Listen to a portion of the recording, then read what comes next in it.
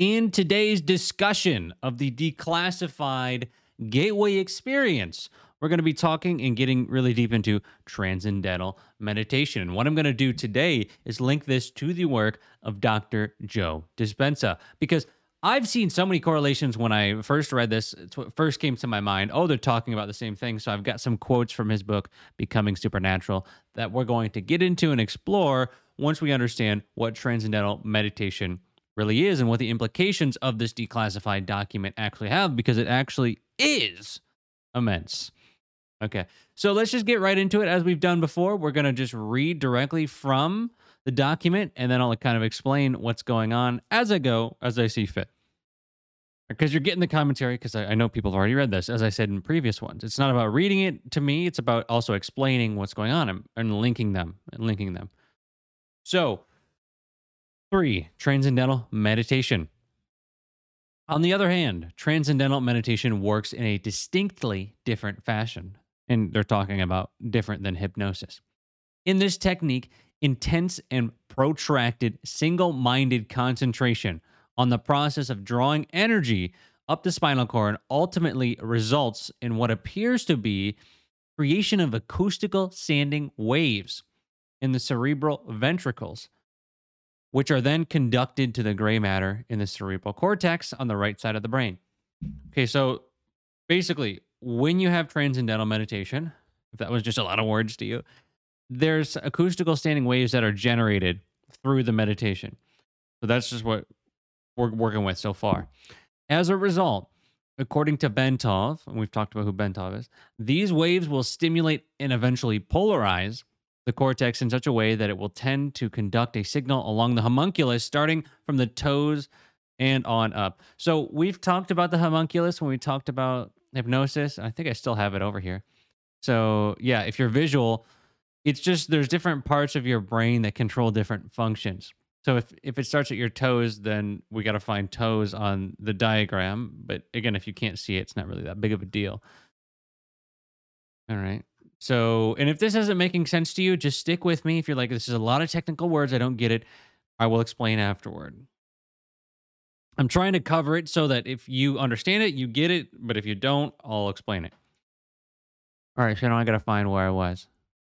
So let's just start here again. As a result, according to Bentov, these waves will stimulate and eventually polarize the cortex in such a way that it will tend to conduct a signal along the homunculus, which is what we just discussed, starting from the toes and on up. The Bentov biomedical model, as described in a book by Lee Sanella, MD, entitled Kundalini Psychosis or Transcendence. And real quick on psychosis versus transcendence, for me, that's just like the negative view or the the traditional medicine type view. A lot of the times these mystical experiences are viewed as psychosis because you don't understand them, because you can't explain them from traditional medicine. So I wouldn't be scared by that terminology, because Bentov said in the beginning, I'm going to do this.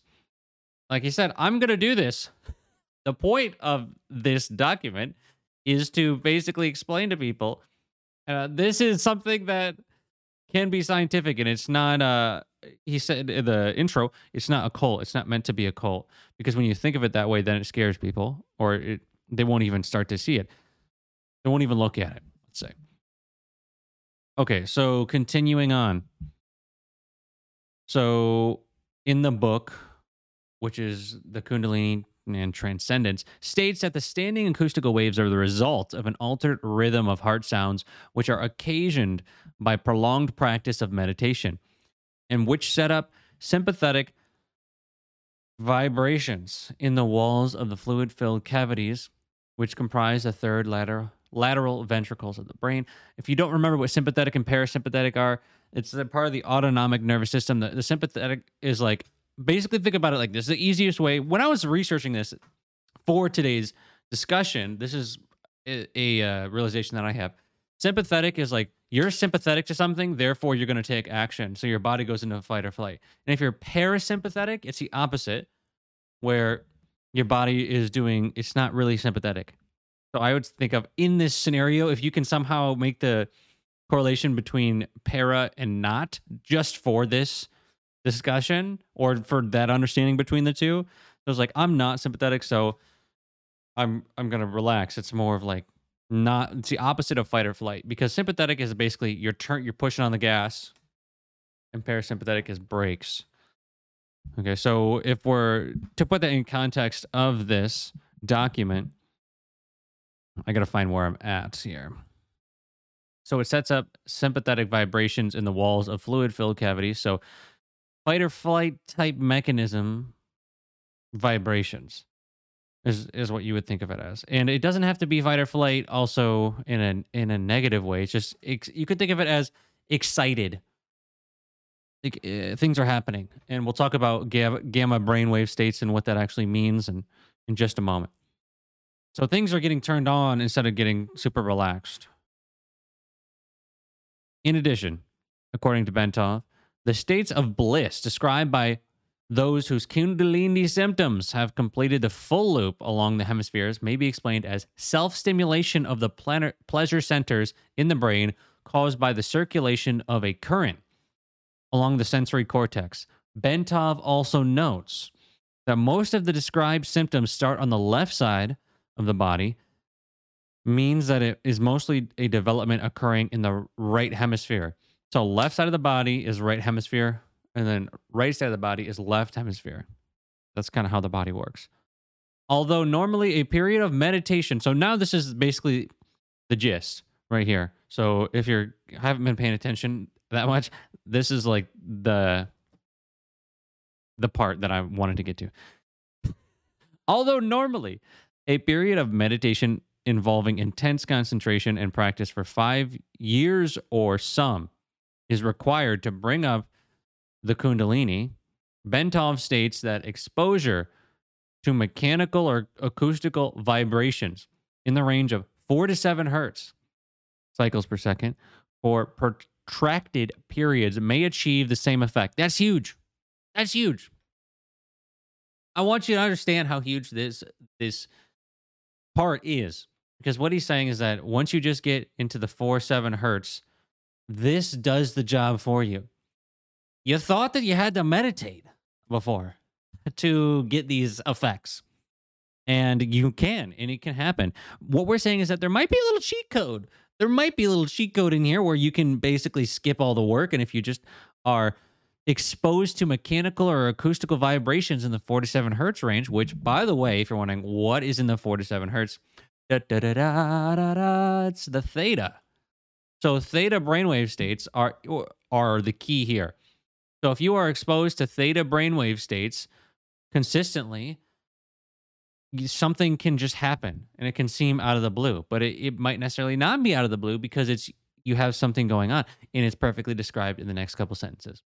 Bentov cites as an example repeated riding in a car whose suspension and seat combination produce that range of vibrations, or being exposed for long periods of time to these frequencies caused, for instance, by an air conditioning duct.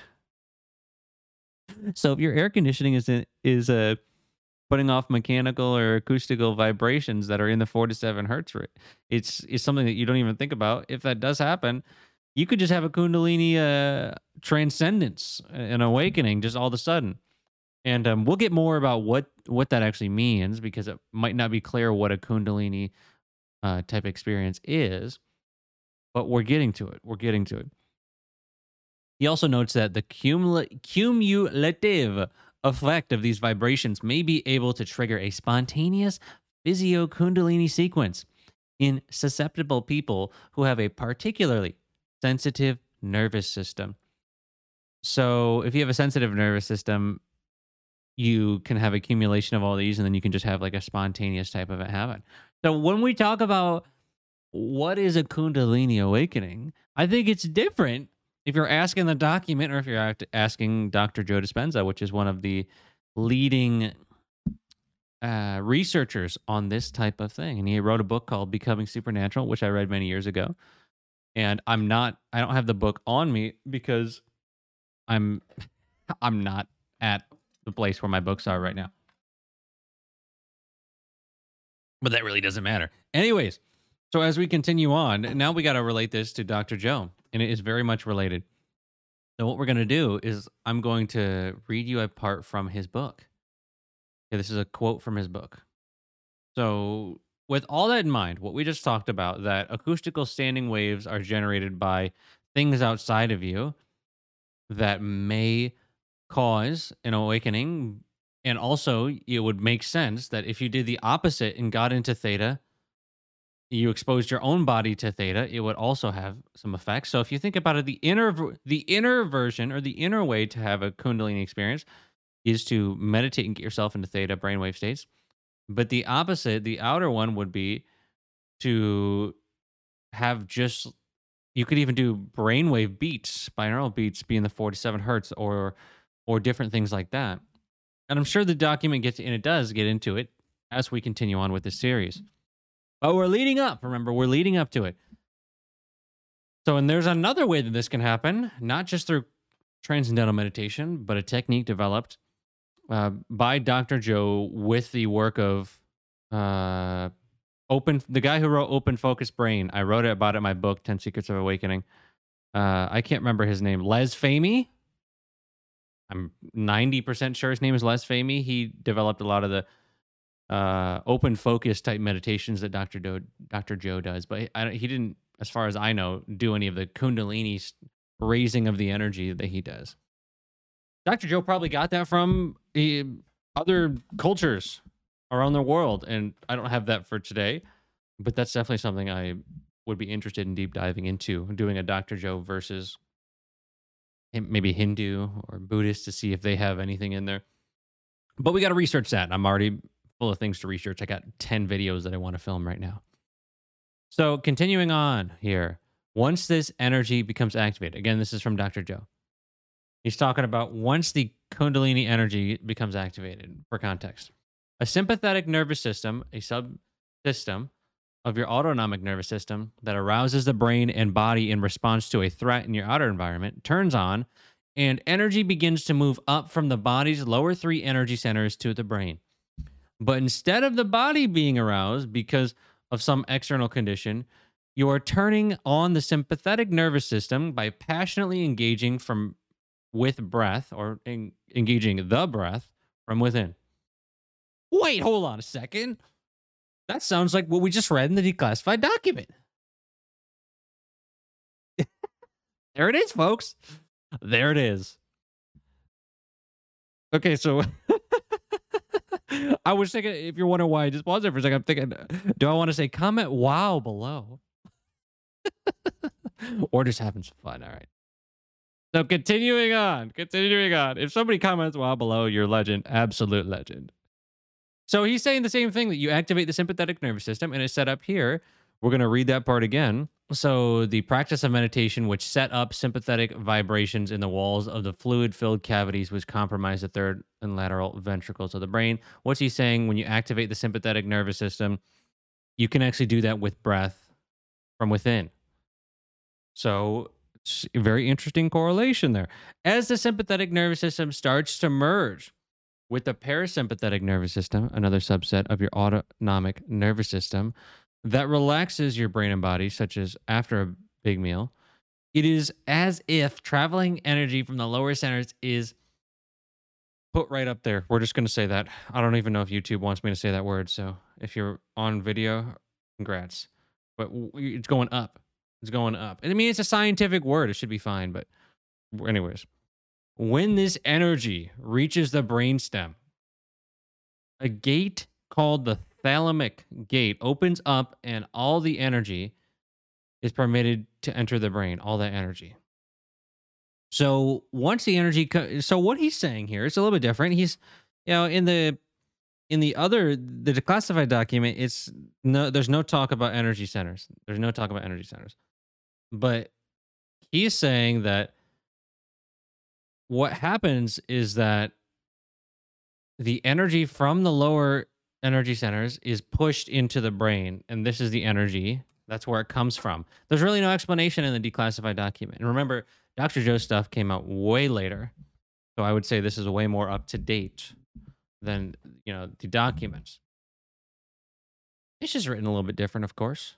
So once this energy that was initially stored in the body enters the brain produces gamma brainwave patterns We've recorded many students producing gamma brainwave patterns during this breathing technique. Gamma brainwaves, which I call super consciousness, are notable not only because they produce the highest amounts of energy of all the brainwaves, but also because that energy comes from within the body instead of being released in reaction to a stimulus in the environment, the outer world. Okay, so you enter gamma brainwave states when that energy gets pushed up into your brain. Your brain's like, "Oh yeah. All right." Literally. Okay, so here's a chart if you're on video. Gamma brainwaves are 31 to 100 hertz. That's very much depending on which chart. There's a billion different charts. And so I would say that it's just the highest, very, very high frequencies. I wouldn't worry too much about the numbers on gamma and all that, but it's the area of insight, peak focused, expanded consciousness.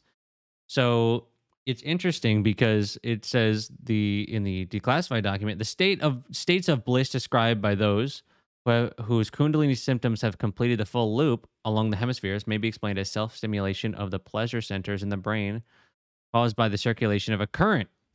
What's the current? Maybe the current is the energy from the energy centers, as Dr. Joe is saying, along the sensory cortex. Okay, so you're probably wondering, what is this breath stuff if you've never heard of it? Which, if you haven't, that's okay. We'll get into it really quickly here. How can you do this? This Dr. Joe stuff. So this is his way. This is, again, this is not the Les Fahmy open focus stuff. That's different things that Dr. Joe does, which I also have some meditations of my own that will be coming out along with my book because I wrote about open focus and the book and all the different stuff he talked about. And it's really profound. And I've been practicing it for a while and it's been incredible for me. So the open focus meditations are really great. So Les Fahmy, I don't know how you did that, but incredible things that you've done. So as you contract the intrinsic muscles of your body, this is a quote from his book as well. As you contract the intrinsic muscles of your lower body, at the same time, take in a slow, steady breath through your nose while placing your attention on the top of your head. You accelerate the movement of cerebrospinal fluid towards your brain, and you begin to run a current through your body and up the central axis of the spine. And I want to remind you, there are charts for these. There are diagrams that he has, but I didn't want to have any problems with that. So I'm like, you know what? We'll just skip those. If you want to look those up, those are in his book. And I definitely recommend that you check out his work. It's some of the most profound work out there. And profound. Is profound a word? It is now. Let's go. Okay, so continuing on. Cerebrospinal fluid is made of charged molecules. As you accelerate charged molecules in one direction up the spine, you produce an inductance field that moves in the direction of charged molecules. So there's a field that's produced. It's really wild when you think about this, that you can change and do these things with your body that you have, what would seem to the person who is just in the societal conditioning as completely wild, but it's now science. It's like, it's not even that, this has been done for years, right? You have power to change your energy. That is for sure. All right. So as the inductance field is created by the acceleration of the cerebrospinal fluid up the spine, it will draw the stored energy in the first three centers back to the brain. Once there is a current flowing from the base of the spine all the way to the brain, the body becomes like a magnet and an electromagnetic torus field is created. And there's a picture of a torus field. If you want to know what a torus field is, an easy way to think about it is it's a circle with a hole at the top and the bottom, and then the holes basically connect through, if that makes sense. You could Google it or look it up wherever you want if you don't know what a torus field is. So essentially, an easy way to explain what he's saying with this is that your lower three energy centers have a lot of energy stored in them. Your root chakra is what a lot of people call it, or in the law of one, it calls it the red ray energy, is the life force energy. So when you take that and you breathe, you basically contract it. You're like squeezing that energy center.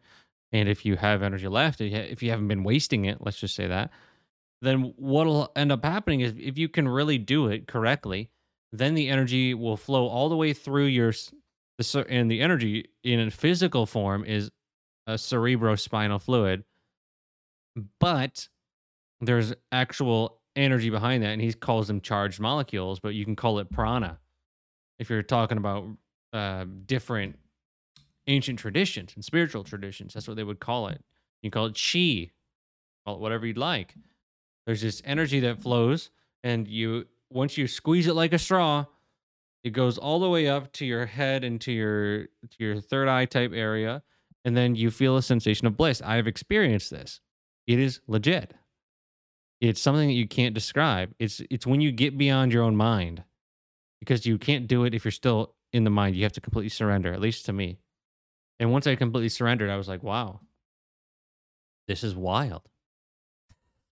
And it was such a transcendental experience. It really was for me. So this works. This works. Now, I haven't had a specific, I mean, I have had experiences where kind of like random, kind of what feels like a Kundalini bliss like state, but there's no explanation. But I would just like to remind you that these things can happen at any time. And the gist of this, the point of this discussion was to link Dr. Joe's work and see that, oh, there's many different ways for this to happen. There's many different paths with transcendental meditation to being one of those. And then Dr. Joe's way is being another one. And then meditating and doing the Kundalini energy type work, Kundalini yoga, that's another way. And they're all different ways, but they're all getting at the same thing, that there's energy that gets released and moved into the brain through the declassified document. They're saying 47 hertz vibrations outside of you can cause that to happen. But you can do that yourself. You can get yourself into those states, and then that might actually cause it to happen. So open your mind. You obviously have if you've watched the video this far, so I appreciate you. If you enjoyed this video, drop a like for me if you're on YouTube. If you don't mind, consider dropping a like. Consider subscribing as we continue to break down this document. This is just one of 30 plus more videos I'm going to do on this. So we're getting along. I'm going slow on purpose because I want to dive deep into it. This is what these videos are meant for. I don't want to do a whole video all of it at once because I feel like I would miss so much. Because how long have I been going right now? I've been going for 24 minutes right now is what it says. So can you imagine how long it would take? And there's a lot of research behind it and all that. So we're going to continue to do the research to link the different things to this. We're just getting started on this. And, in the next one, we'll talk about biofeedback. And the previous one, I talked about hypnosis in the introduction. If you haven't watched those, highly recommend checking those out. Otherwise, I'll see you in the biofeedback video or whatever video I see you on next. Or if I don't see you, it's all right too. In the next video, we'll get into more stuff. Be there, be square, do what you want. See you in the next video. Maybe. Okay, bye.